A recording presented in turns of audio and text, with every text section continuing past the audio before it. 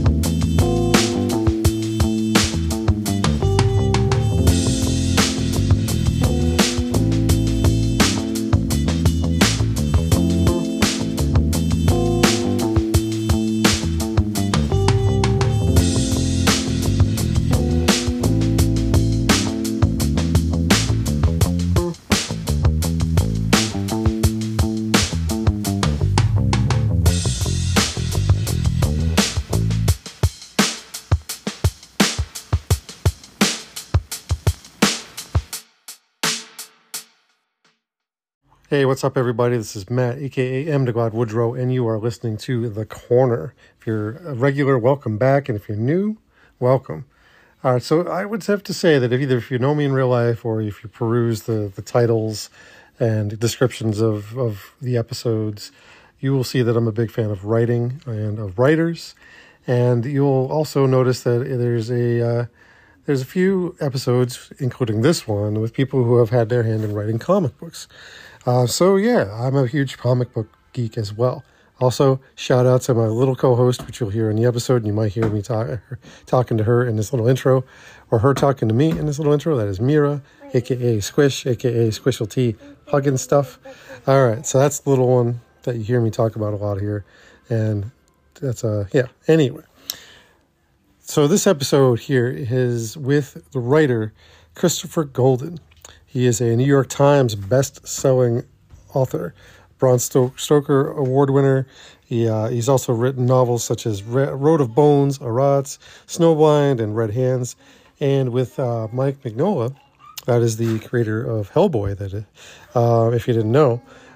He is the co-creator of the Outerverse comic book universe, which includes series such as Baltimore, Joe Golem, Occult Detective, and Lady Baltimore. He's also edited a bunch of anthologies, including Seize the Night, Dark Cities, and The New Dead, among a bunch of others. And he has written or co-written lots of comic books, some video games, some screenplays, and you'll hear some of that screenplay stuff at the beginning. I'll give you a hint. It has something to do with Big Red.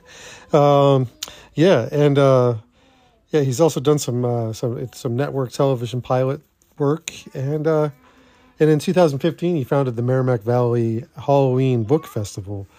He was born and raised in Massachusetts. He lives in Massachusetts now with his wife and family. And multi-nominee of Bram Stoker Award, British Fantasy Award, Eisner Award, Shirley Jackson Award. And then he's, definitely been nominated in 8 different categories for the Bram Stoker the awards, and he's won twice, actually. This is the cool part, too, and it's all of the cool part, but this is a cool part, if you ask me. His work has been published in more than 15 languages across the world, so that's how in demand this guy is and his writing, and he was kind enough to sit down with yours truly on the corner.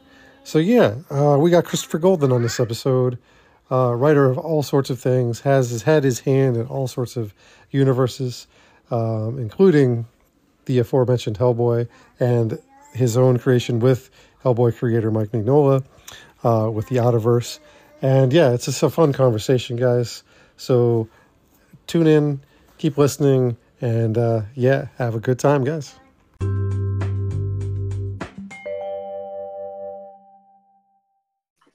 Hello.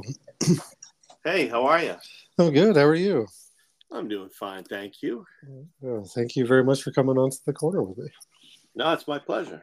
Yeah. So I've been And looking through your website and everything, and obviously it's ChristopherGolden.com, but do you prefer being called Chris or Christopher?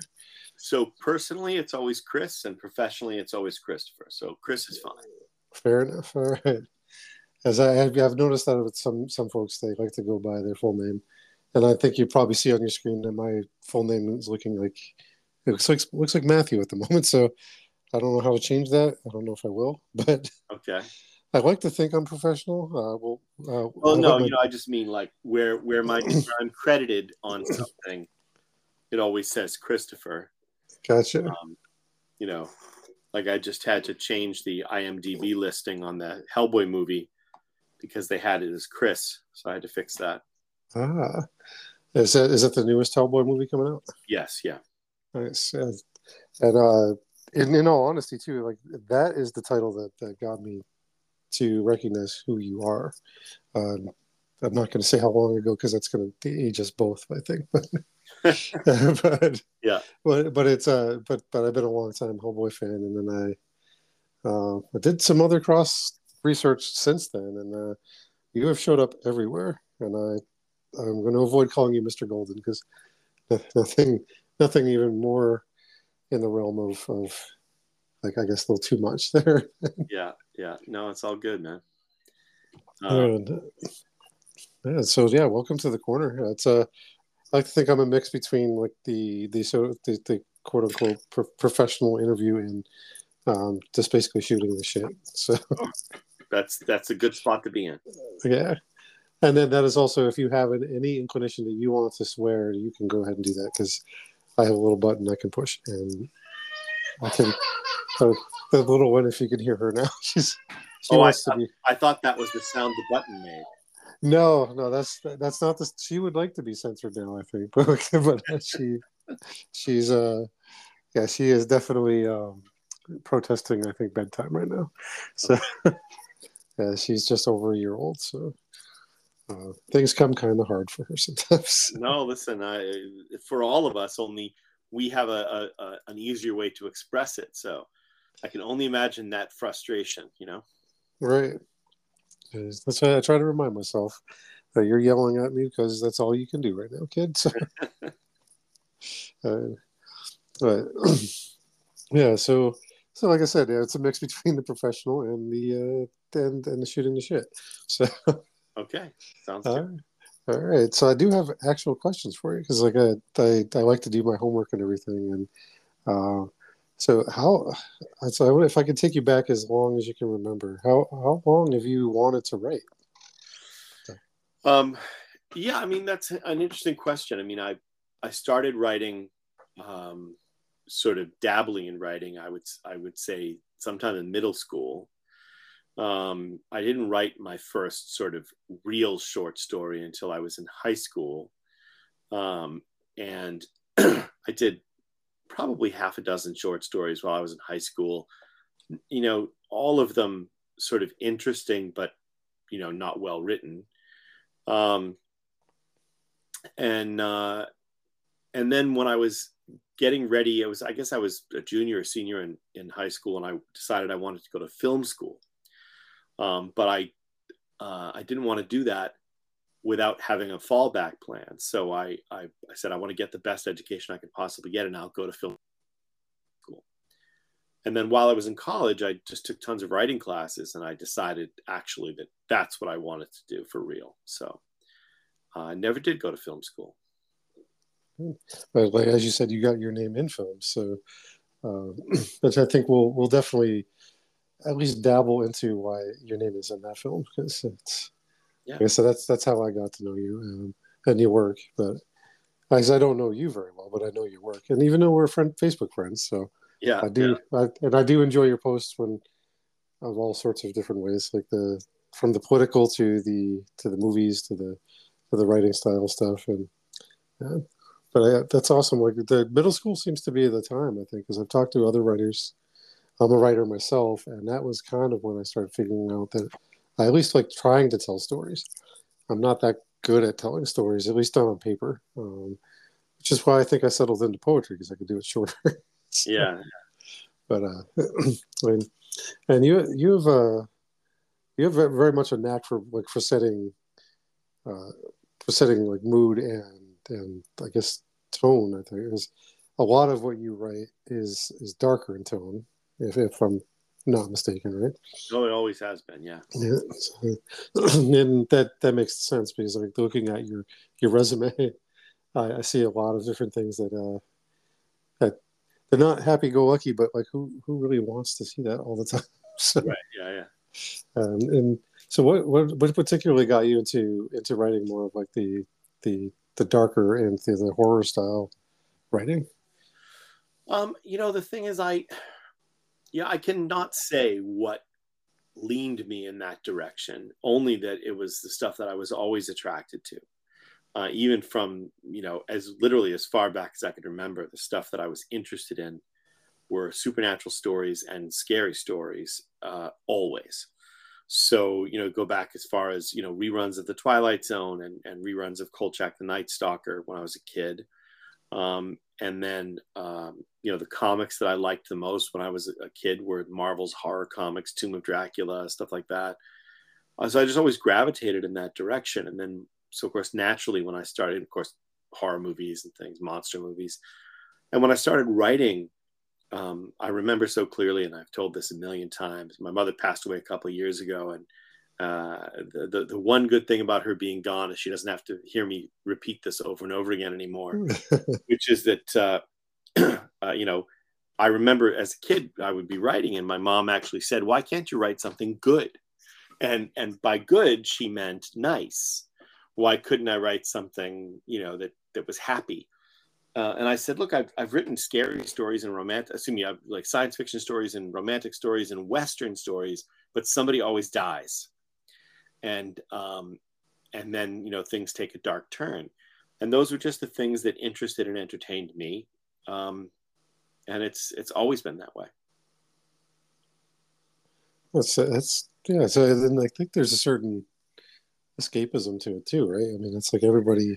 Yeah, I mean, I think that there's look, I have the mature perspective on it and the child's perspective on it. And from the child's perspective, it's heightened reality, it's heightened emotion, it's heightened suspense. What's going to happen?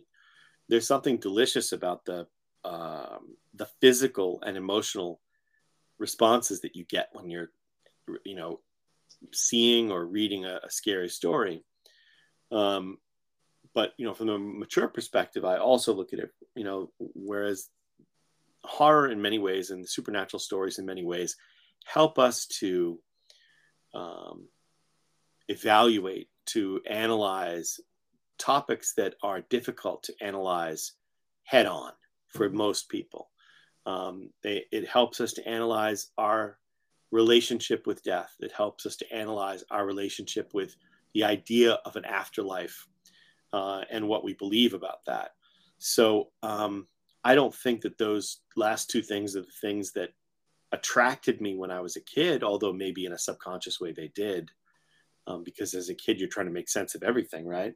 Right. But certainly as an adult, those are some of the things that are attractive to me about it. Gotcha. That's a really well said way to say it. I think that's always what has attracted me as a fan to things like what you write and the things that you're involved with, and then the movies that I like to watch quite often are either, if they're not action packed or comedies, they're definitely like they're a little darker, Yeah. And they definitely have their horror elements. And I grew up a huge horror fan too, like staying up later to watch movies on Cinemax than I should have, and and like my mom was okay with it until like unless I went to school repeating some of the stuff I saw. Right. But man, but the thing, looking into your background a little more too, you're from Massachusetts. Yes. What part of Massachusetts? So I grew up in Framingham, and which, for those who are not familiar, is about 20 miles west of Boston, maybe a little bit further. And I've lived in Haverhill, which is about, I don't know, 25 or 30 miles north of Boston. I've lived here for 30 years this year. Nice. So in between, I lived in New York for 3 years, but other than that, I've been in Massachusetts my whole life. Awesome. Yeah, yeah. I'm born and raised New Englander myself. When I see Massachusetts, I perk up because I was born in Dorchester, Massachusetts, There you go. and lived there for a good chunk of my childhood. And now I'm in Vermont, but I've never moved out of New England, and I don't plan on it.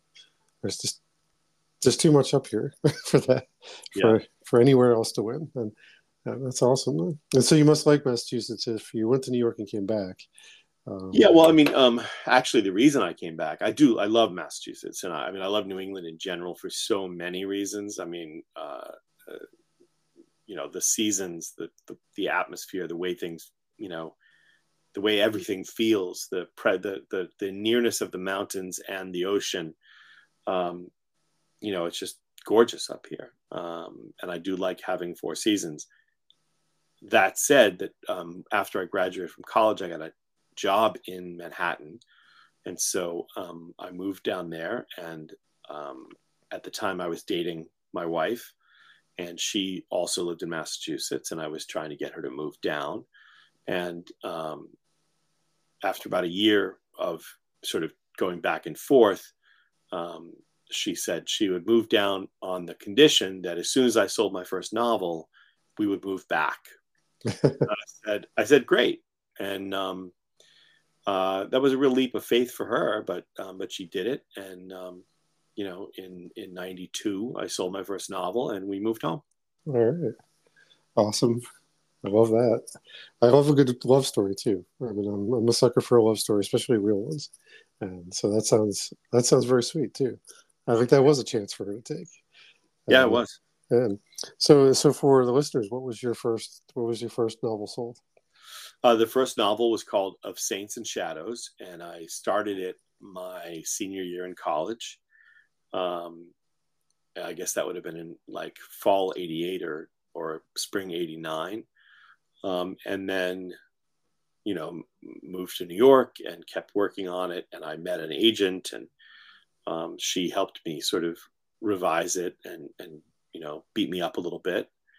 And yeah, it was the story is about. I went to Catholic school for 12 years, and I also, always loved monsters and vampires and things like that. And but it drove me crazy that the rules of vampirism were so stupid, uh, because I always felt like the idea that you could turn into a bat or a wolf or mist, but that's basically it. You could change your entire body on a molecular level, but you only had that little menu to choose from. Um, and I always thought that was really stupid. So I basically decided to sort of reverse engineer that and explain why.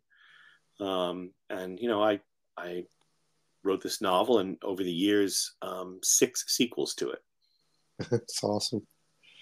And, and that you just got me right into another question I had for you. Is that there's a whole you have a lot of series.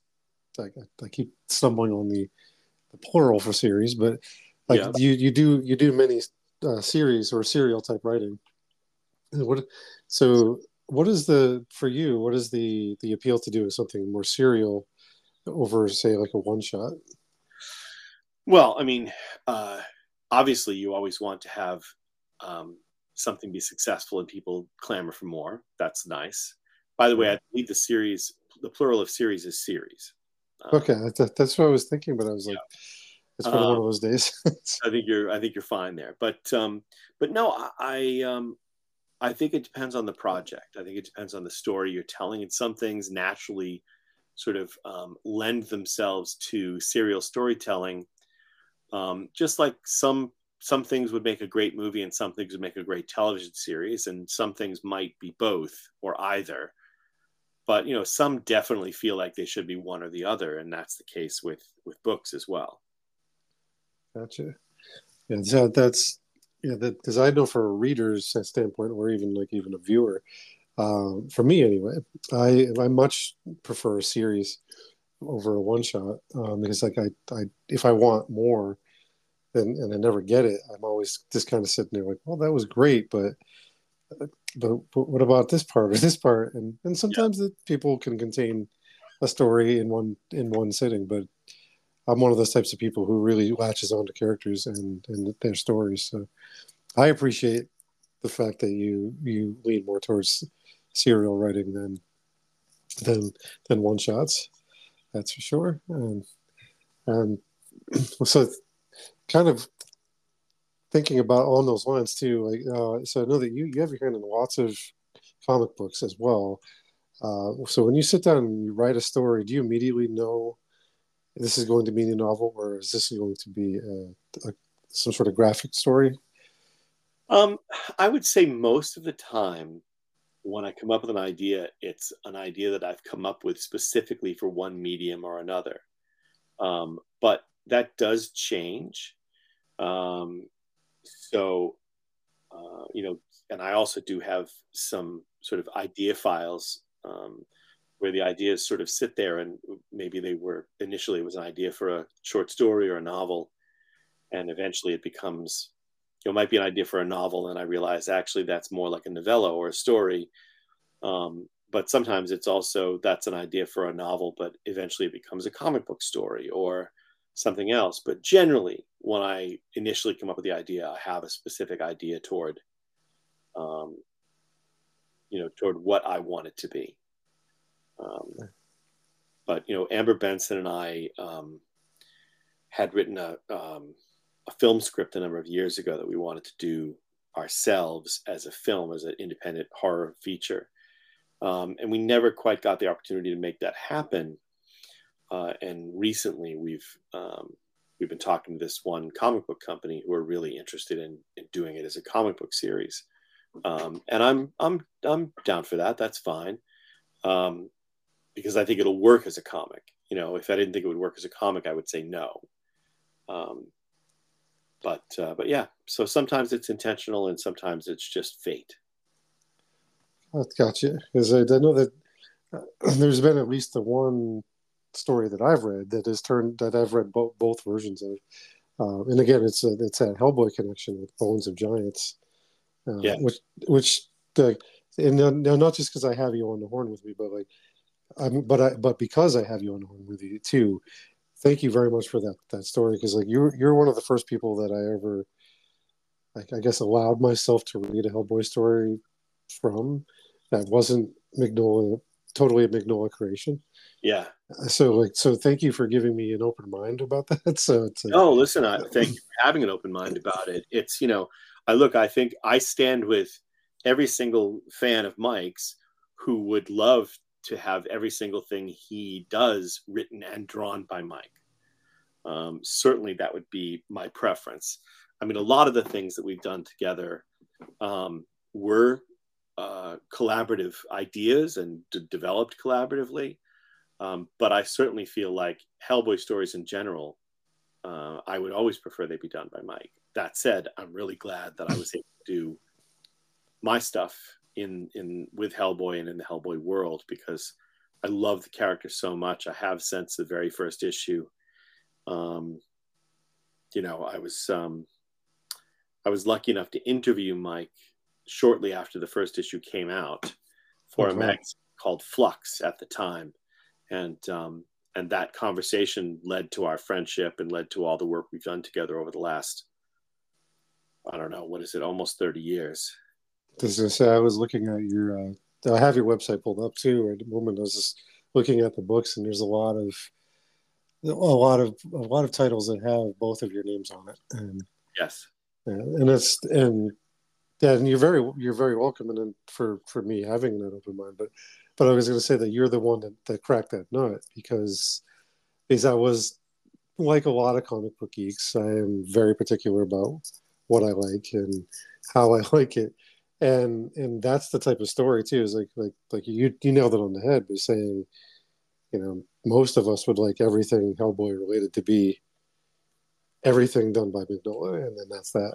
And but I think somewhere along the line, you know, that the universe that he created is so large and expansive that he had to give it up to people to get Yeah. these stories told. And You know, it became, uh, it really took on a life of its own over the years. And I mean, you have to give credit to Mike for creating something that had the breadth and depth of the world that he created, but then also for being so open about collaborating with other creators, and giving us this playground where we have been able to continue to build that world. It's reached the point now where it sort of is. I'm not going to say it's self-generating, because that's obviously not true, but I think that there's a certain momentum to the growth of what they call the Mignolaverse that is at this point sort of, just rolling. There's so much happening, but what I love is that Mike is really encouraging new material in that world, encouraging, sort of branching off with characters and time periods and other things within that world that are different from what's come before. So yeah, no, I mean, I have, not only is he a good friend, and a good human, but he's a brilliant collaborator, and I just think so supportive of the writers and artists who've worked in that world. So yeah.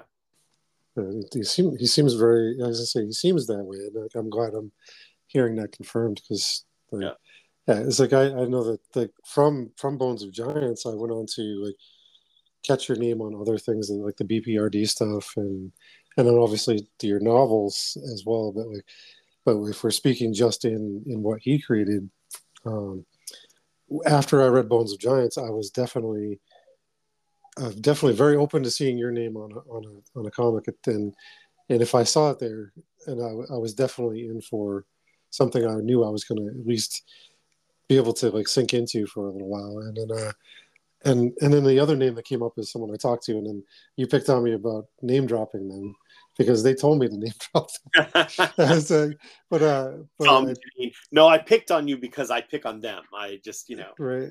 Yeah, and he did tell me that you were probably going to say something back like that.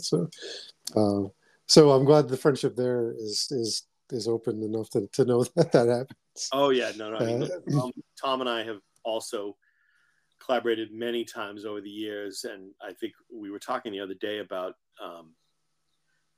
I'm pretty sure that we've definitely been friends for over 30 years at this point. Which is crazy to think about. Well, I should say we've known each other for over 30 years. I mean, it may be a little bit less than that from the beginning of our friendship, but we complement each other well. We're very different writers. Yeah, I definitely can attest to that. As I've read a lot of titles with both of your names attached at the same time, but also at separate universe or world. Like, I see it's a different enough that I know your styles, but also, like, I think there's definitely some feeding off of each other, because, like, you're working within the same characters, and so it's, and I definitely catch every bit of respect that you two have for each other. And now that I've talked to both of you now too, so I hate him. I hate that guy. No, it's funny because Tom, again, like, his story interests and his sense of humor are both very different from mine, but that there is a lot of overlap in that Venn diagram as well. And so when he does things solo or with Janine, they're very different from what I do when I'm working solo. But when we work together, I feel like that's a third writer in a way. Like when we're combining our forces, it's very much its own thing. It's not me, it's not him, it's us, Right. Yeah, it's the collaboration on this end seems to come off seamless to me anyway. Like, I very much enjoy the stuff I've read with both of your names attached at the same time. So it's And then I love that you dropped again that you hate him because Yeah, can't. because I did tell him I was going to talk to you, and he he's like, all right, I'll try to tune into that asshole. Yeah. Well, that what bothers me most about him is his smell. Yes, I'll have to take your word for that because I again like you and I talking now, we were not in the same room when he and I talked. So No, that's listen, uh, he is old. I mean, listen, we'll get that right there. He's ancient. He's like the 1,000-year-old man in body and in soul. But you know, we both grew up in Massachusetts, and at least for the time uh, when we were young, how you showed your fondness for somebody generally was giving them shit, absolutely. right? I mean, this is how if I tease you a lot, that's a sure sign that I like you. If I tease you a little, it might be because I can't stand you. That's the difficult thing. So But Jane should worry because I don't tease her as much as I tease Tom. well, I guess we could give her time though too, because like I can I, attest that she's a very nice human being. no, So I tease her. She's lovely. yeah, uh, so I know that where I grew up, there was a phrase, and then it all depended on how you said it, that that it was supposed to be taken a certain way if you said it a certain way. So and the phrase is "say hello to your mother for me," and Yeah, if you say where you grew up, certainly, yes. yeah, and if you say it, say hello to your mother for me, like that means hey, say hey to mom. But if you say hey, say hello to your mother for me, then it says a little more to that. Yeah, it But has a but certain implication. yeah, but even the second one, you would say it to people you liked just to see if you can get under their skin. Yeah, just to get a rise out of them, of course. And is that I mean that you hit it on the head too. Again, that's the kind of the Massachusetts way in general. I think Yeah, we sound mean, but we're actually very nice people. So some of us. some of us, yeah, Not like yeah, probably yeah. Well, maybe he was faking it when he was on with me then, but I had a lot of fun talking with him and Janine, and they actually yeah they mentioned your name to talk to as like I like to ask who according to the guest I should try to talk to, and your name came up, and so did another person Steve Bissett. yeah, of course. So and I've known him since I was a teenager, since I moved to Brattleboro, Vermont, Yeah. and Is that where you live now? I live in Bethel, Vermont now, Yeah. Yeah. No, but Steve is extraordinary. I've known Steve since I think I was 22 when I first met him. And he was a massive, massive influence on me as a person and as a creator at that time because I did a very, very long, long interview with him for Hero Illustrated a few years after we first met, which was boiled down to something like a tiny fraction of the actual length of the interview. Um, but over those few years, I learned a lot from him about how to conduct myself in business as a professional in the creative industries, and about my expectations when I signed a contract and all kinds of things. He was a really I'm not sure necessarily he would even really understand what an influence he was in the way that I've conducted myself in this business for all this time. that's awesome. Yeah, just a great guy, a great friend. Yeah, I mean, it's fortunate.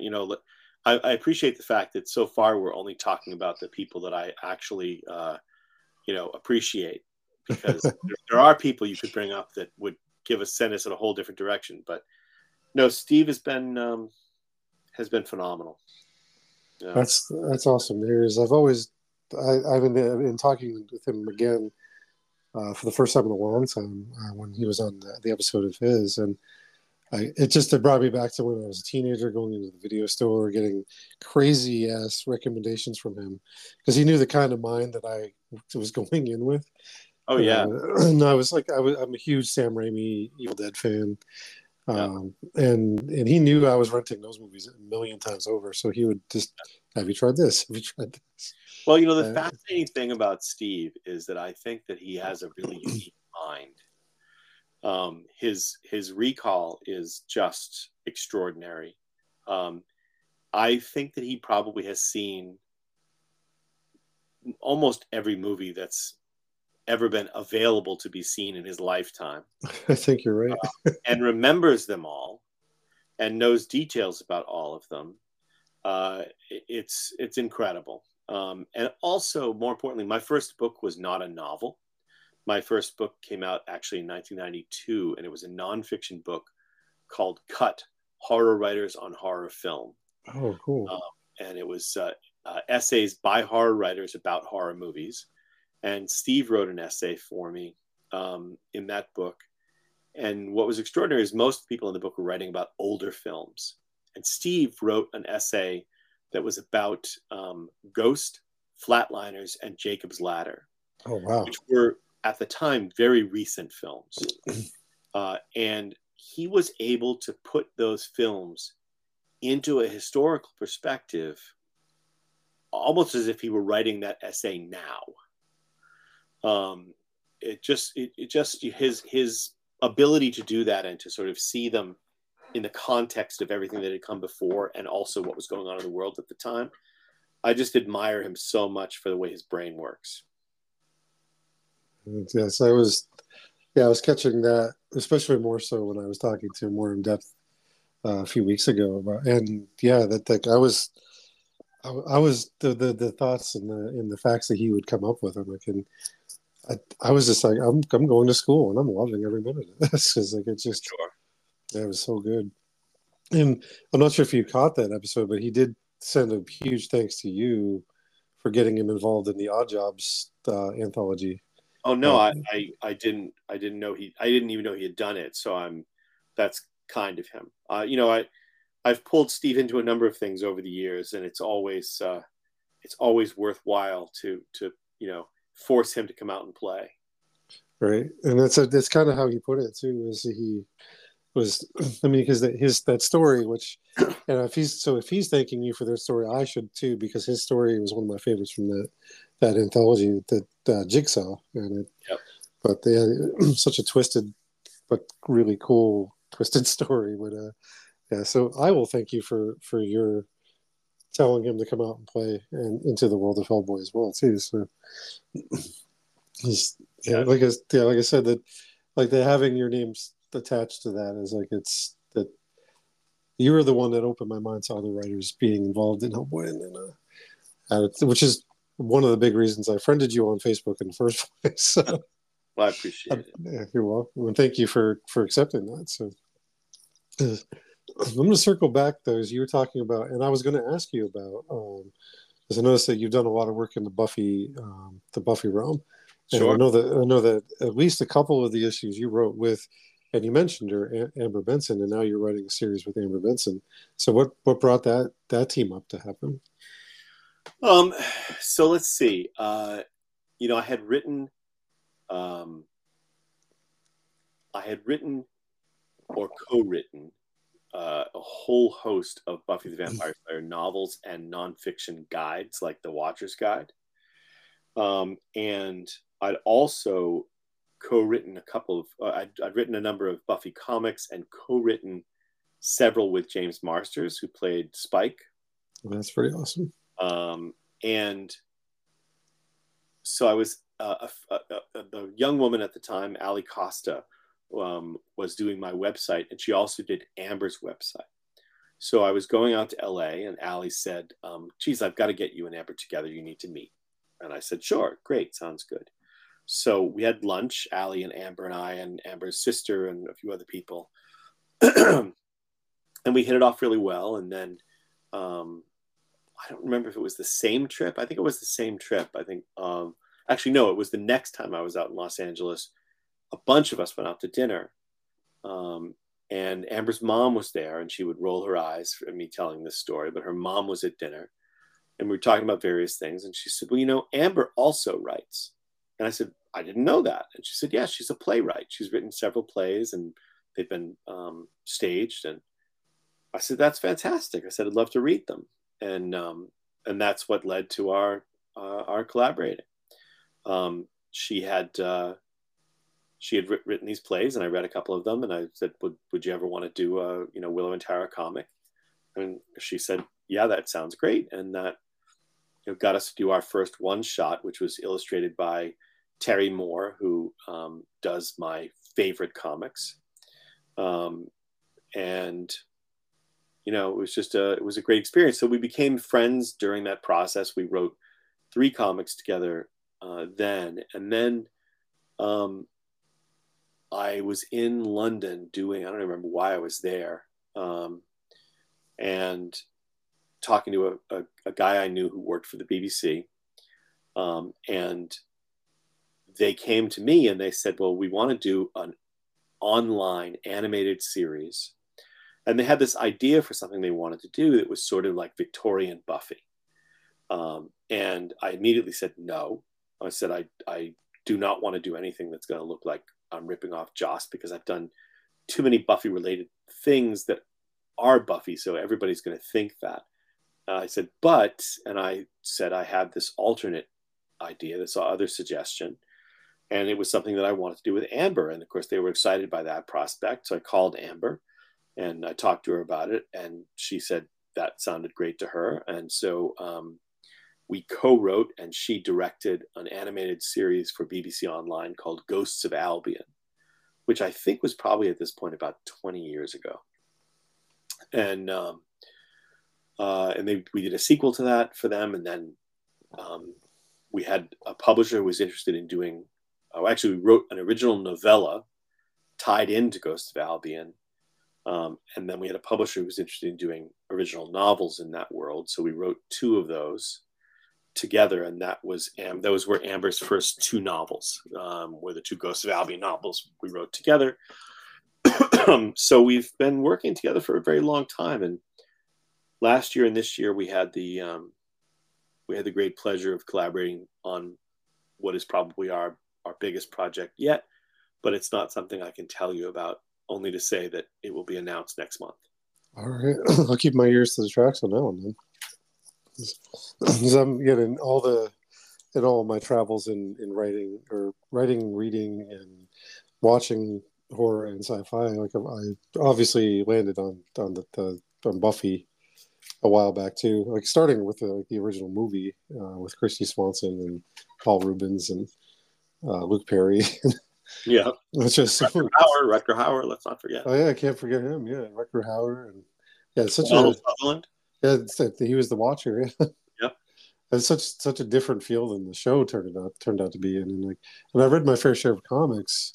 So after I had seen your name on Hellboy stuff, so I'm like, oh hey, and but then I was like researching, as it's been a minute since all of those books came out. I'm like, oh, he did something with Amber Benson, and that's pretty awesome. And then I'm remembering that you jogged my memory about the James Marsters stuff that you did too. So which I always thought was funny that he was the Wesley was an American actor, or I forgot how it worked out. There's something weird about how that worked, like that they were both American actors with British accents in the show. But, yeah. So they did it pretty convincingly, I thought. But, well, convincing enough for us. Right. I'm not sure how the Brits felt about them. I'm sure they did not like that. Mm-hmm. But yeah, so that's awesome. It was like I was wondering too, is like how that it all came about, and then so thinking about all that too, it's like that you write a lot of stuff on like alone, but then you do a lot of team ups, to use a comic book term. Yeah. So how does the process differ for you when you're sitting down with a partner or when you're sitting alone? I mean, it's different for every collaboration. And of course, it's different when I'm writing by myself. It also is very different from medium to medium. And I also would say,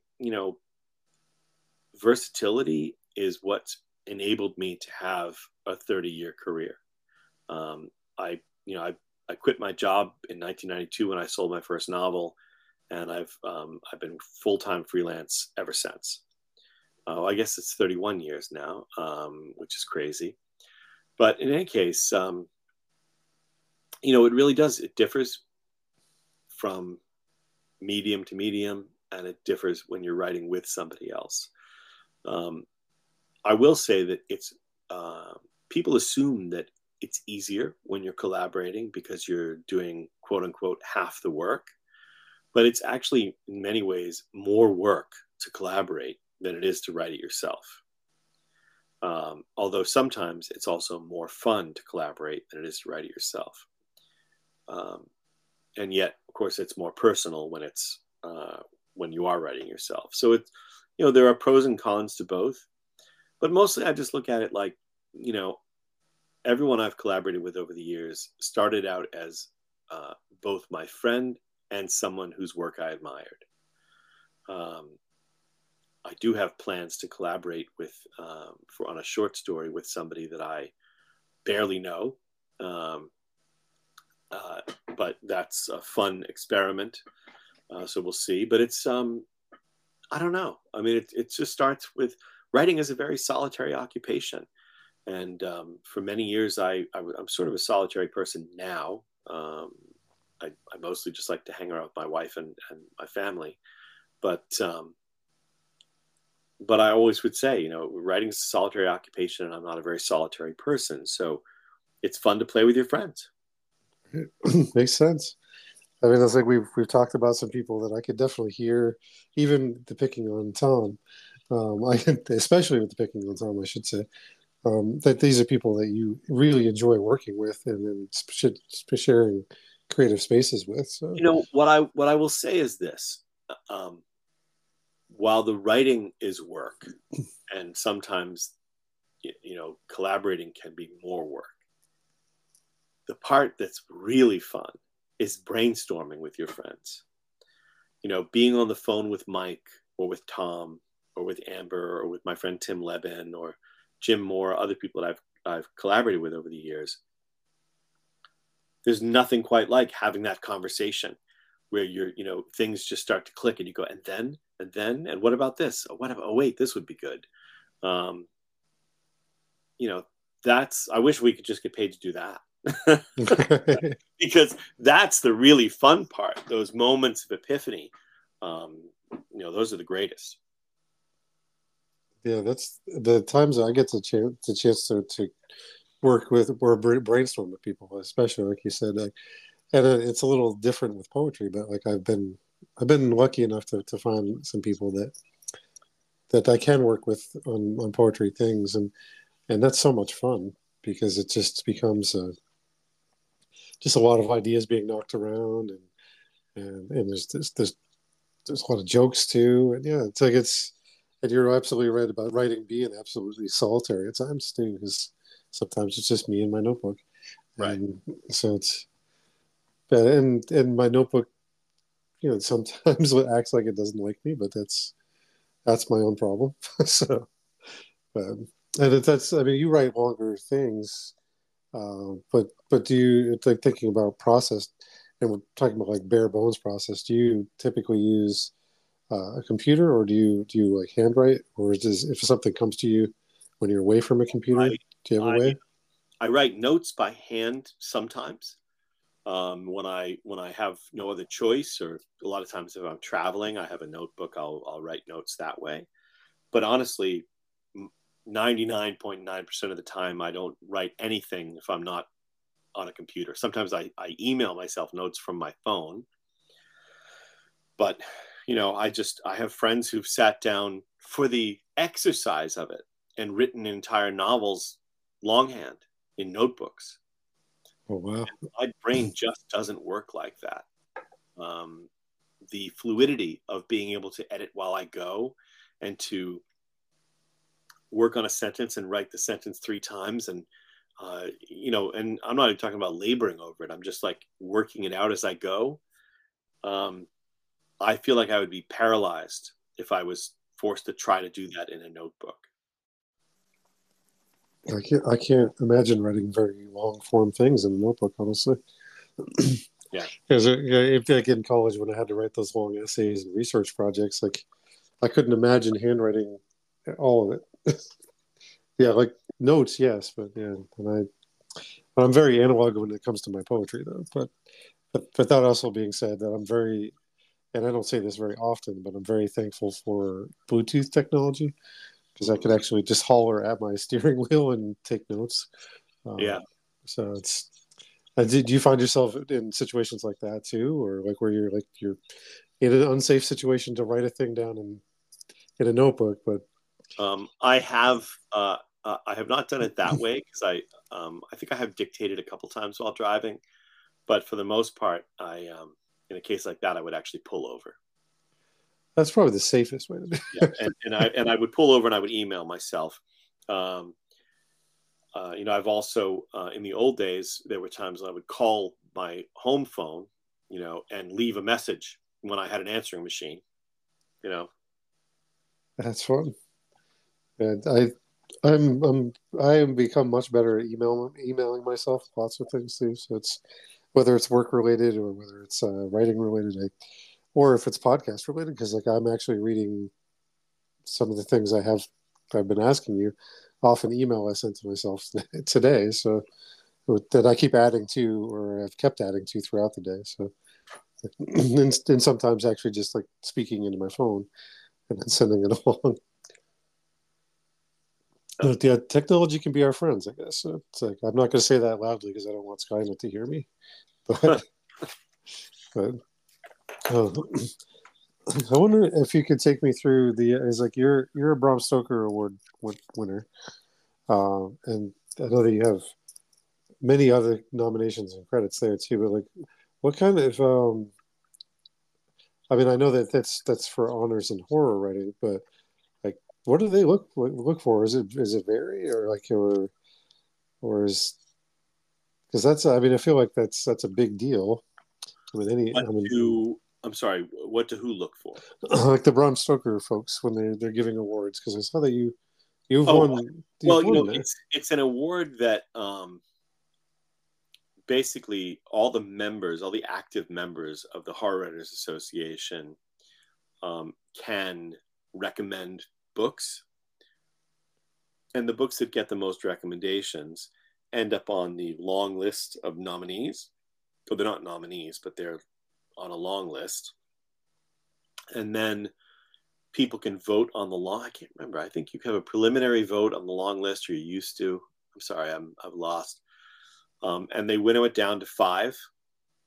Sometimes those five are the five top recommended titles or voted titles. Sometimes they're three or four of the top titles with a jury that will check to make sure that significant works had not been overlooked that should have been considered.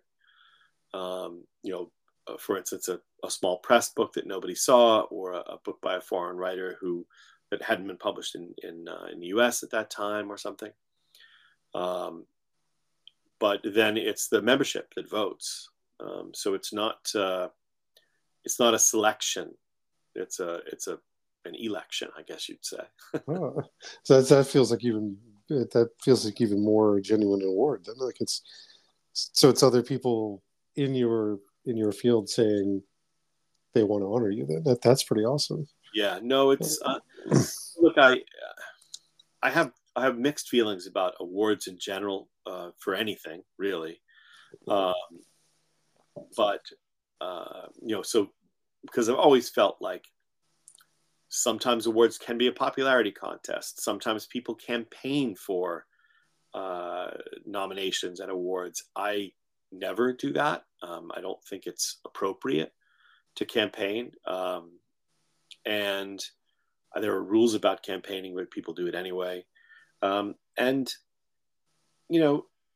also, there's never my first nomination, and actually one, was for my first book, which was a nonfiction book that I told you about, that book Cut, and it won the Stoker Award for nonfiction for 1992, and that was great.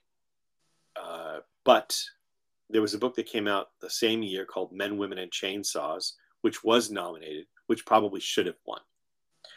And in 1994, when my first novel came out, there's a category specifically for first novel. and I felt like it deserved to be nominated, but it wasn't. And at first I felt bad about that.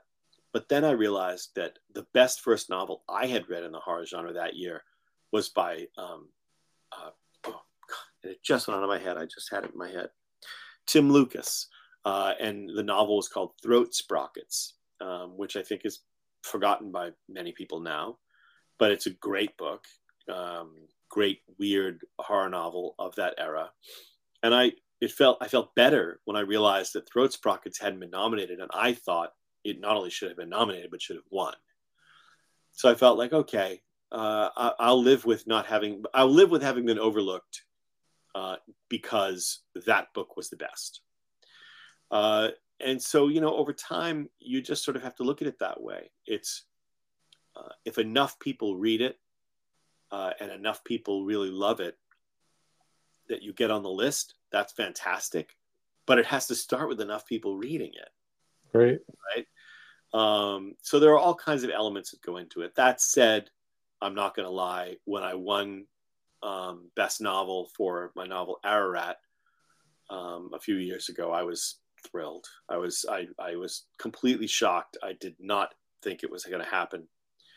I was up against some stiff competition, and I was shocked, frankly. But I'm thrilled that it happened, and it's just nice to be in the conversation. Honestly, like, I'm a storyteller, and what a storyteller wants more than anything is just to entertain the audience.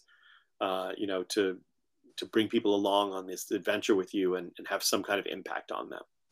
So that makes sense. I like it because in reading what I've read of yours, I think you definitely have that spirit going through that idea that like you are looking for people to bring along with you. Mm-hmm. And I definitely feel that way in every story I've ever read with your name on it. And I appreciate it. And very, very welcome. It's like and for me, like I have a hard time with especially these days with fiction. For some reason, fiction is not happening for me. So I'm reading a lot of memoirs. I'm reading a lot of comics again, but and then poetry is a constant. But there are a few names that can kind of carry me along into a story, and your name has been consistent since I found it. I don't remember now, but like I said, we're not going to date that because I don't want either of us to feel older than we need to. I don't. But at least since the early 2000s, if not late 90s, though. So, yep. I'm 55. I have no problem, and I started young. So, and then yes, in full disclosure, I'm 46. So it's So we're coming out of high school and into college for me, where I really got headlong into reading everything I could get my hands on. But comics and poetry have been super consistent with me, and then so I was very excited to bring us back to that idea. Like very excited to know that other people were writing Hellboy and I can accept it, and then there were more stories to be told that outside of Hellboy that were horror comics at their heart, but like also had a nice sense of humor and also had like the human touch to them too, which brings me to the question of or the comment or question, like the Hellboy and Love series. Is it your name's attached to that? And like I have intimated that I love a good love story too, and what a fantastic love story so far, and it's. Thank Not you. only you're welcome. So I love the interactions between Anastasia and Hellboy, and is there a certain amount of your own life you bring into even a character like Hellboy? Probably not much, because Hellboy is in so many ways Mike, or Mike would say that when he does Hellboy, he's writing more about his dad, or he was at the beginning anyway. Sort of his demeanor, his general sort of air about him. In my mind, I'm thinking more about Mike. But when in Hellboy in Love, when I first I wrote The Lost Army very soon after Hellboy debuted. That was the first Hellboy novel, the first prose anybody had done with the character. And That's right. Anastasia, sorry? That's right. Because I had to go back and get that one after I read Bones of Giants because Yeah. my And, my yeah, the and comic book store told me that I should do that. So yeah, Anastasia makes her debut there as Hellboy's ex-girlfriend. right. And Mike was funny at the time. He's like, boy, it never even occurred to him that Hellboy would have had a love life at that point. But he was great. He was very much on board with it once I brought it up, and I think their relationship maybe isn't modeled on anything I've experienced myself, but their relationship as exes, as friends who used to date, basically, the sort of comfort they have and they take from each other, the safety they feel in each other's presence. I think that's of value, and it has to do with sort of the way I feel about how relationships should be and should make you feel.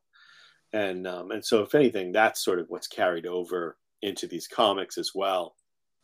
Um, and it's just a blast.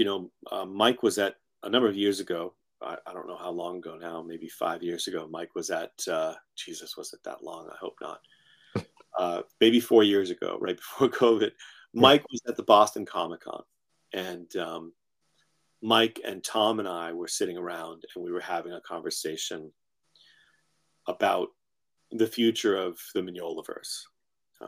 And Chris Roberson had been doing his Hellboy the BPRD stuff, and I really admire Chris. He's a wonderful guy and a talented writer. And Mike had his ideas about what he wanted to continue to do. But the conversation Tom and I sort of brought to Mike was that we wanted to see a little bit of light in this what had become a very dark world. Because when Hellboy started, it was it was great all the way to the end, but it got dark and dark and darker. It really did.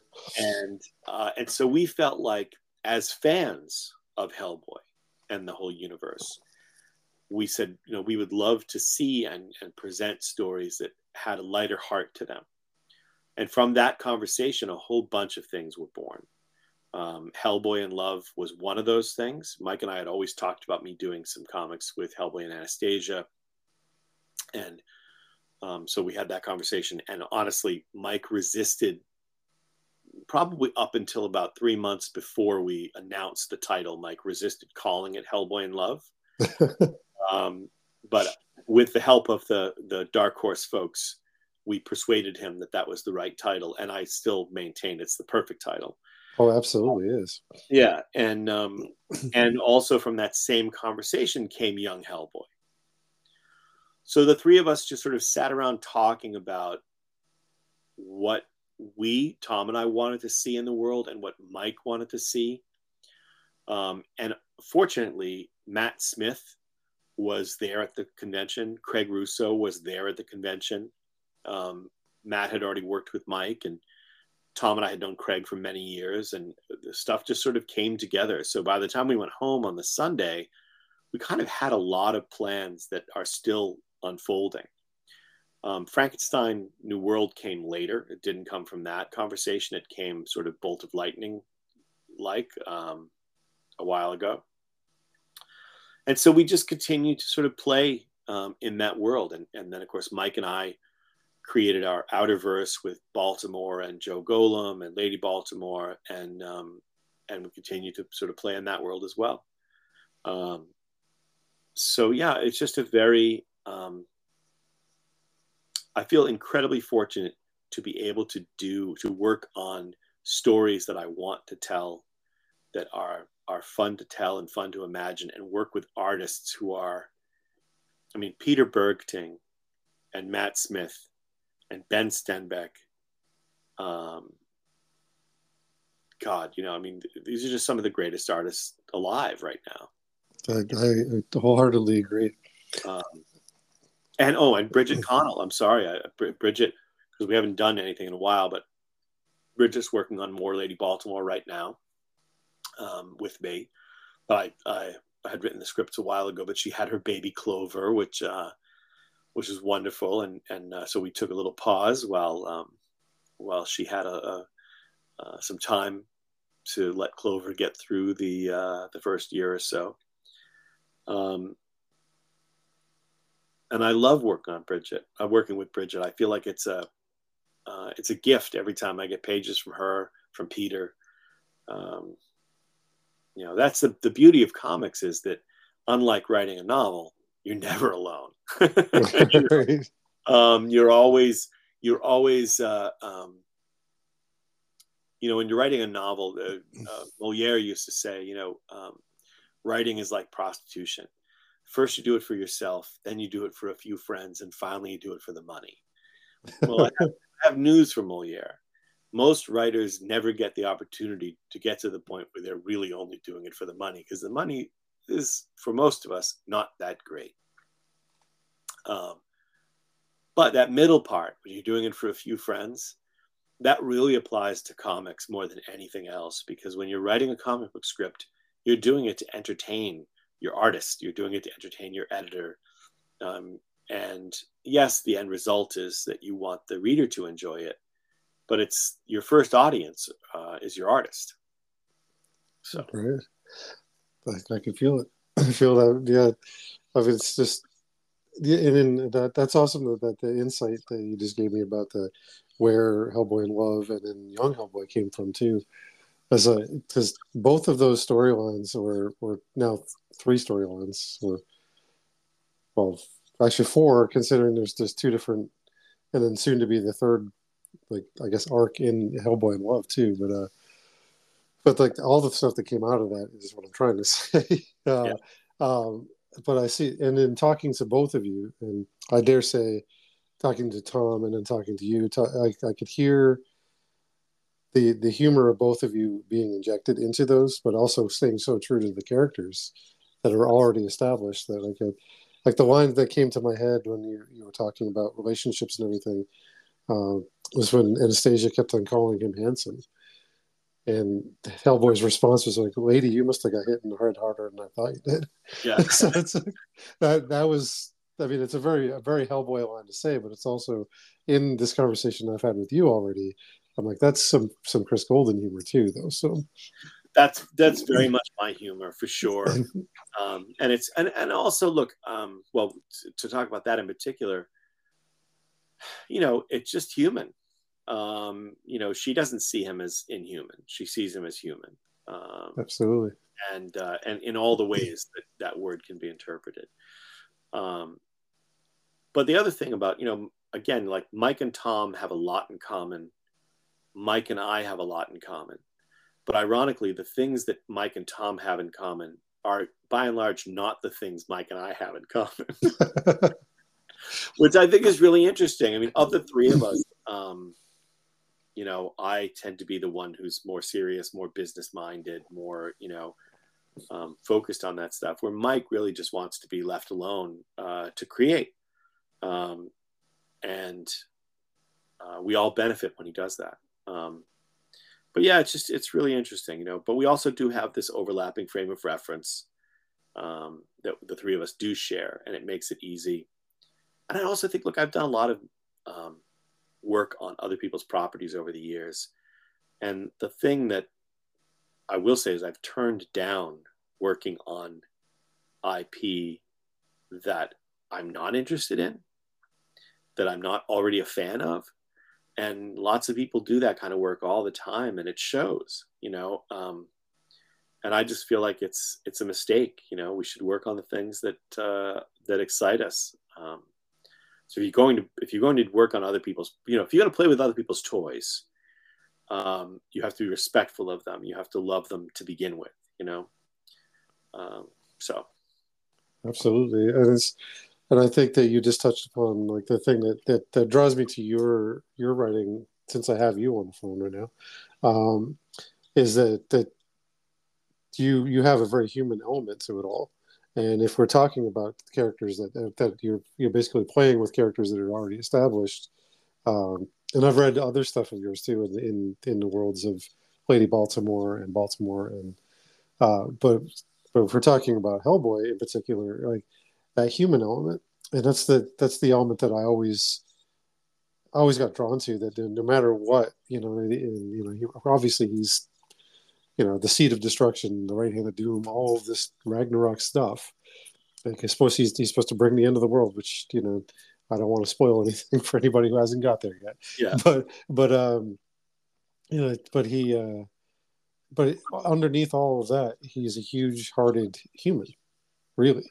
Yeah. And you're especially with your storyline or the storylines that you've got running through with Hellboy and Love in particular.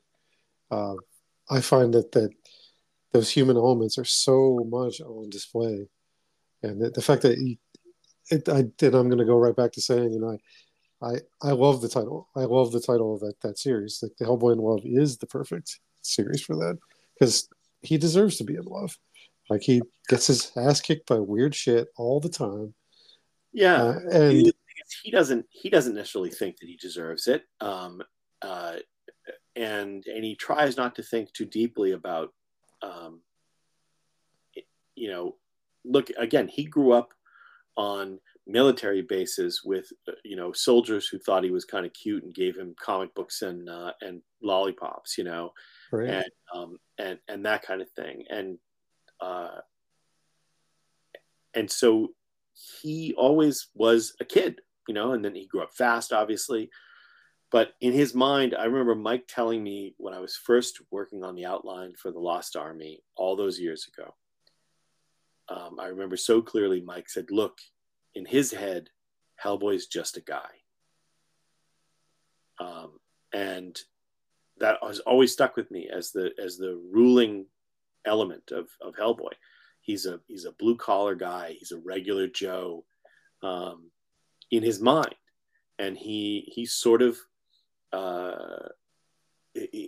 selectively edits out the things that happen to him that remind him that he's not that. And I think that's what I love about Hellboy in Love is he's having this experience that allows him to live that for a while. But if you've read Lost Army, you know that doesn't last. Yeah. That eventually it will be too much for him to keep up that illusion for himself. That's there's no doubt in no qualms in saying that Hellboy is a very tragic character. I mean, in so many different ways that. Yeah. And that's the part too that also makes you feel for the guy as a human rather than some sort of summoned hellspawn thing. And because like I've since the first few panels, like beyond the first few panels, I've never seen him as anything but a human because he's played that way and so that's really awesome insight. So thank you very much for that. No, yeah, look, I mean, maybe the best way to end it is just to say, about Hellboy that we all have tragic endings. Right. Like everybody has a tragic ending. It's what you do with the time in between, and that's kind of what Hellboy in Love is about. It's the kind of stories that I always want to tell with that character and other characters. It's like, how do you spend the days in between before we reach our tragic ending? Right. Both in fiction and in real life, those are the questions we should be asking. Absolutely, yeah. And it's you just reminded me of one of my all-time favorite lines from a Pearl Jam song. Actually, it's I know that I was born and I know that I'll die, but the in between is mine. I am mine. Yeah, that's simple but brilliant. I mean, that's a perfect reference to Hellboy because he knows he has this dark fate ahead of him. But in between, it's his. Yeah, but I love it, and then thank you very much for bringing that out in such vivid ways too. So it's so I want to talk a little bit more about your stuff. I know that you co-created with Mike the Outerverse stuff, but it is that's definitely like you're not borrowing any characters here. That's stuff that came out of in a collaboration. But still like that's original characters happening there. And then like if I look through the titles that'll go along with that alone, I mean, I'm seeing just with just that, we got Baltimore, Joe Golem, Lady Baltimore, and there's a few other offshoots there too, right? And then so Yeah. it's The uh, Golem Walks Among Us. Um, so it's a one shot of um, oh boy, I'm tired. Imogen of the Weirding Way. yes, yes, and I have not read all of those. Because there's a lot there, and so I'm working my way through it there. But I dig what I've had my hands on, and so where did all that start? Well, it started with over the years. Mike would say to me all the time. He would tell me all the time about this vampire graphic novel he was going to write and draw eventually, someday. And then one day out of the blue, he called me and he said, "You know that vampire graphic novel? I'm never going to draw it. Do you want to do it as a novel?" And I said, "Of course." So he wrote a bunch of notes and I turned them into a novel outline. And what I've always said is I feel like his notes were pretty extensive, and basically he had worked out about 85% of the story. And so I filled in the gaps and fleshed it out, and we kind of went back and forth on it, and then we sold it, and that became the novel Baltimore, or the Steadfast Tin Soldier and the Vampire. Um, with Joe Golem and the Drowning City, it was probably closer to sort of 50-50 of ideas and story. And eventually those two novels became comics. And while writing the comics, we realized that they were in the same universe together, which made total sense. And then we just started expanding the comic book universe. The characters, it sort of organically grew. And now I'm fascinated by the characters and the world, and we sort of keep populating it. We had, like I said, we took a break when Bridget had her baby Clover, and this is one of the other things that is great about Mike, but also great about creator ownership and caring about this stuff, is that if Bridget had been doing that comic for DC or Marvel, they would have just got somebody else to do it. Right. And we are able to not do that. We're able to say, no, we want you, we support you 1,000%, and you're the artist on this comic until you decide you don't want to be. And so we were able to do that, which I love, because the collaborative relationships on these comics are the most important part. I feel that, yeah, because I feel that there's a lot of collaboration, and there's also like there's a spirit coming through in how you're saying this, and at least I'm picking up on it. Like you guys are having a good time together doing this, and am I wrong in saying this is all coming through Dark Horse too, right? Yeah, it's all from Dark Horse. Okay, I got to tell you, I love that publisher. I absolutely love Dark Horse. I don't read everything they publish, but I love that they are very creator centered. Like I feel like they let you guys do what you need to do for the stories, and yeah, I love that. They've always been philosophically interesting and adventurous, which I appreciate both of those things. I also have I can't tell you I can't tell you what it is yet, because it hasn't been announced. But my friend Tim Lebin and I have collaborated on 8 novels together. Are doing a brand new creator-owned comic together for Dark Horse later this year, awesome. which will be announced in a couple months, I think. All right, I'll keep my ears out on that one then too. So it's just I whittled my comic collecting down to basically the types of stories that everybody we've talked about is attached to. Yeah. So it's I think you'll really like this. It's really fun. So I'll keep my eyes out. That's incredible. He's like, I'm looking at just like this Baltimore alone in that run, as I've got your website up too, and I love it. I love how involved all these things can be in all the different places these characters can go, and all the different characters that come out of this type of thing. Yeah. That's very cool. And thinking about stuff like that too is like going back. There's no that you and Mike go back. Like when did that collaboration really start? Was it Lost Army that started that, or With was it? Mike, Yeah, well, again, I interviewed him for that magazine Flux, and we got talking, and I think I said something about in the second miniseries, what you should do. When I was growing up, I would read those Marvel black and white horror magazines, horror comics, and they would always have prose stories in the back. You should have prose Hellboy stories in the back of the next miniseries. And he said, in his very Mike voice, he said, "I suppose you'd want to write them." And I said, "Well, I mean, I'd want to read them no matter who wrote them, but of course, if I had a choice, I would like to write them." And so I'd written my first novel at some point in that time period, and I sent him the book or a portion of the book, whatever it was, and again, it's a long time ago now. But he read it and he really liked it, and he said, "Well, I don't want to do these prose backups." He didn't want to do that. He said, "But would you want to do it as an original full length novel?" And I was like, "Well, hell yes, I would want to do that." And that's how that started. that's awesome. And and in the world of readers of novels and of Hellboy are very happy. So good, awesome.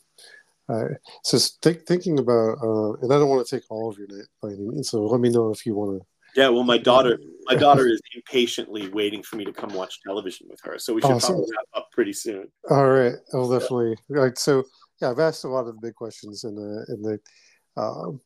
and it sounds like I would.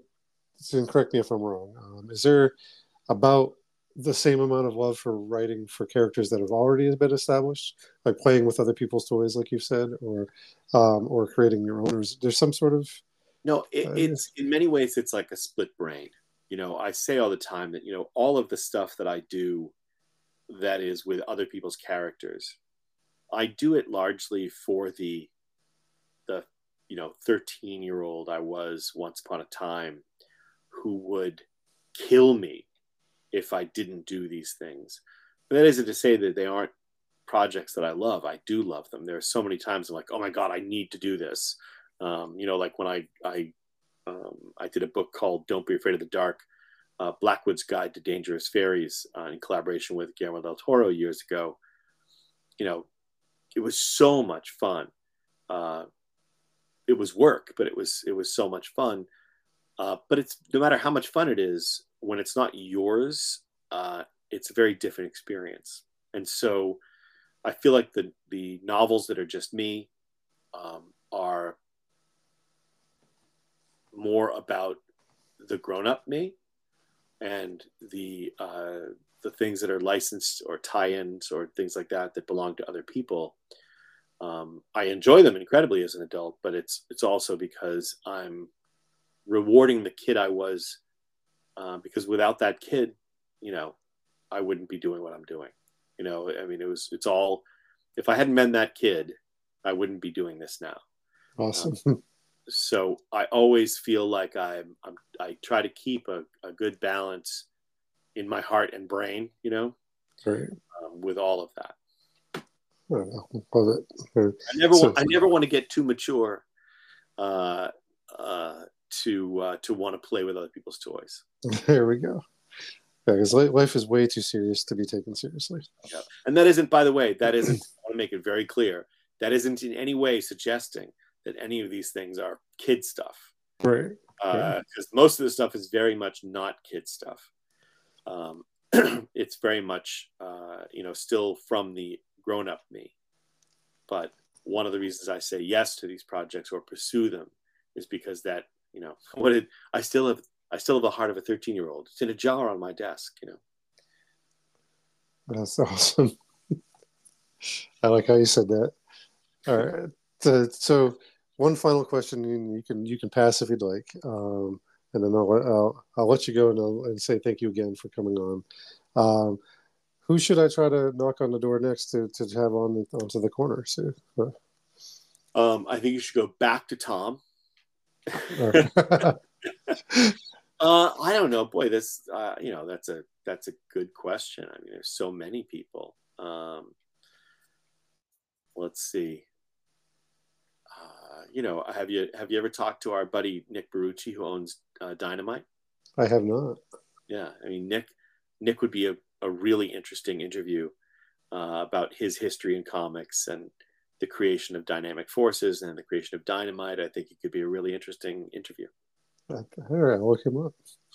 That's one suggestion, anyway. All right. Well, thank you for letting me put you on the spot with that question, and No, of course. I'll bug Tom and send him your hate. So, yeah. Tell him I said it sucks. I definitely will. I think you'll get a good laugh out of that too. So Chris, thank you very much for taking the time tonight with me. My pleasure. Thanks for asking. And have a great rest of your night. And I'll let you know when the episode's ready and out there for the world to hear. Great. Thanks, Matt. Have a good night. You too. All right. Bye-bye. Bye. Hey, everybody. Thank you very much for listening to the episode that you just listened to, and tuning into The Corner means a lot to me. I'm having a good time having these conversations, and I'm having a good time sharing these conversations with all of you. And speaking of sharing, you can share your feedback and your thoughts about this very podcast with me. Let me tell you how. All right, first of all, if you're listening to it on Apple, you can leave me a review, a starred review, please 5 stars, and send me a little message along with that review. That helps the algorithm. That helps other people hear it that might be interested in hearing some of the subjects and guests that I have on. That would be cool to boost that little thing going there. Because I don't put a whole lot of money, if meaning no money, into advertising. So word of mouth is how I do. All right, so there's that. Also, you can email me at M as in Matt, MJW511@yahoo.com, MJW511@yahoo.com. Send me an email. Tell me what you think. You can also, go on to Facebook if that's the thing you do. Matthew Wood Poet, look that up and you'll find me, my silly mug, trying to sell poetry, trying to do poetics, and also promoting this here podcast that you're listening to right now. Leave me a message there, or you can go right through the services themselves, right onto the episode. You'll see a question that says, "What did you think of this episode?" Or you could actually just type a message, send me a little feedback there.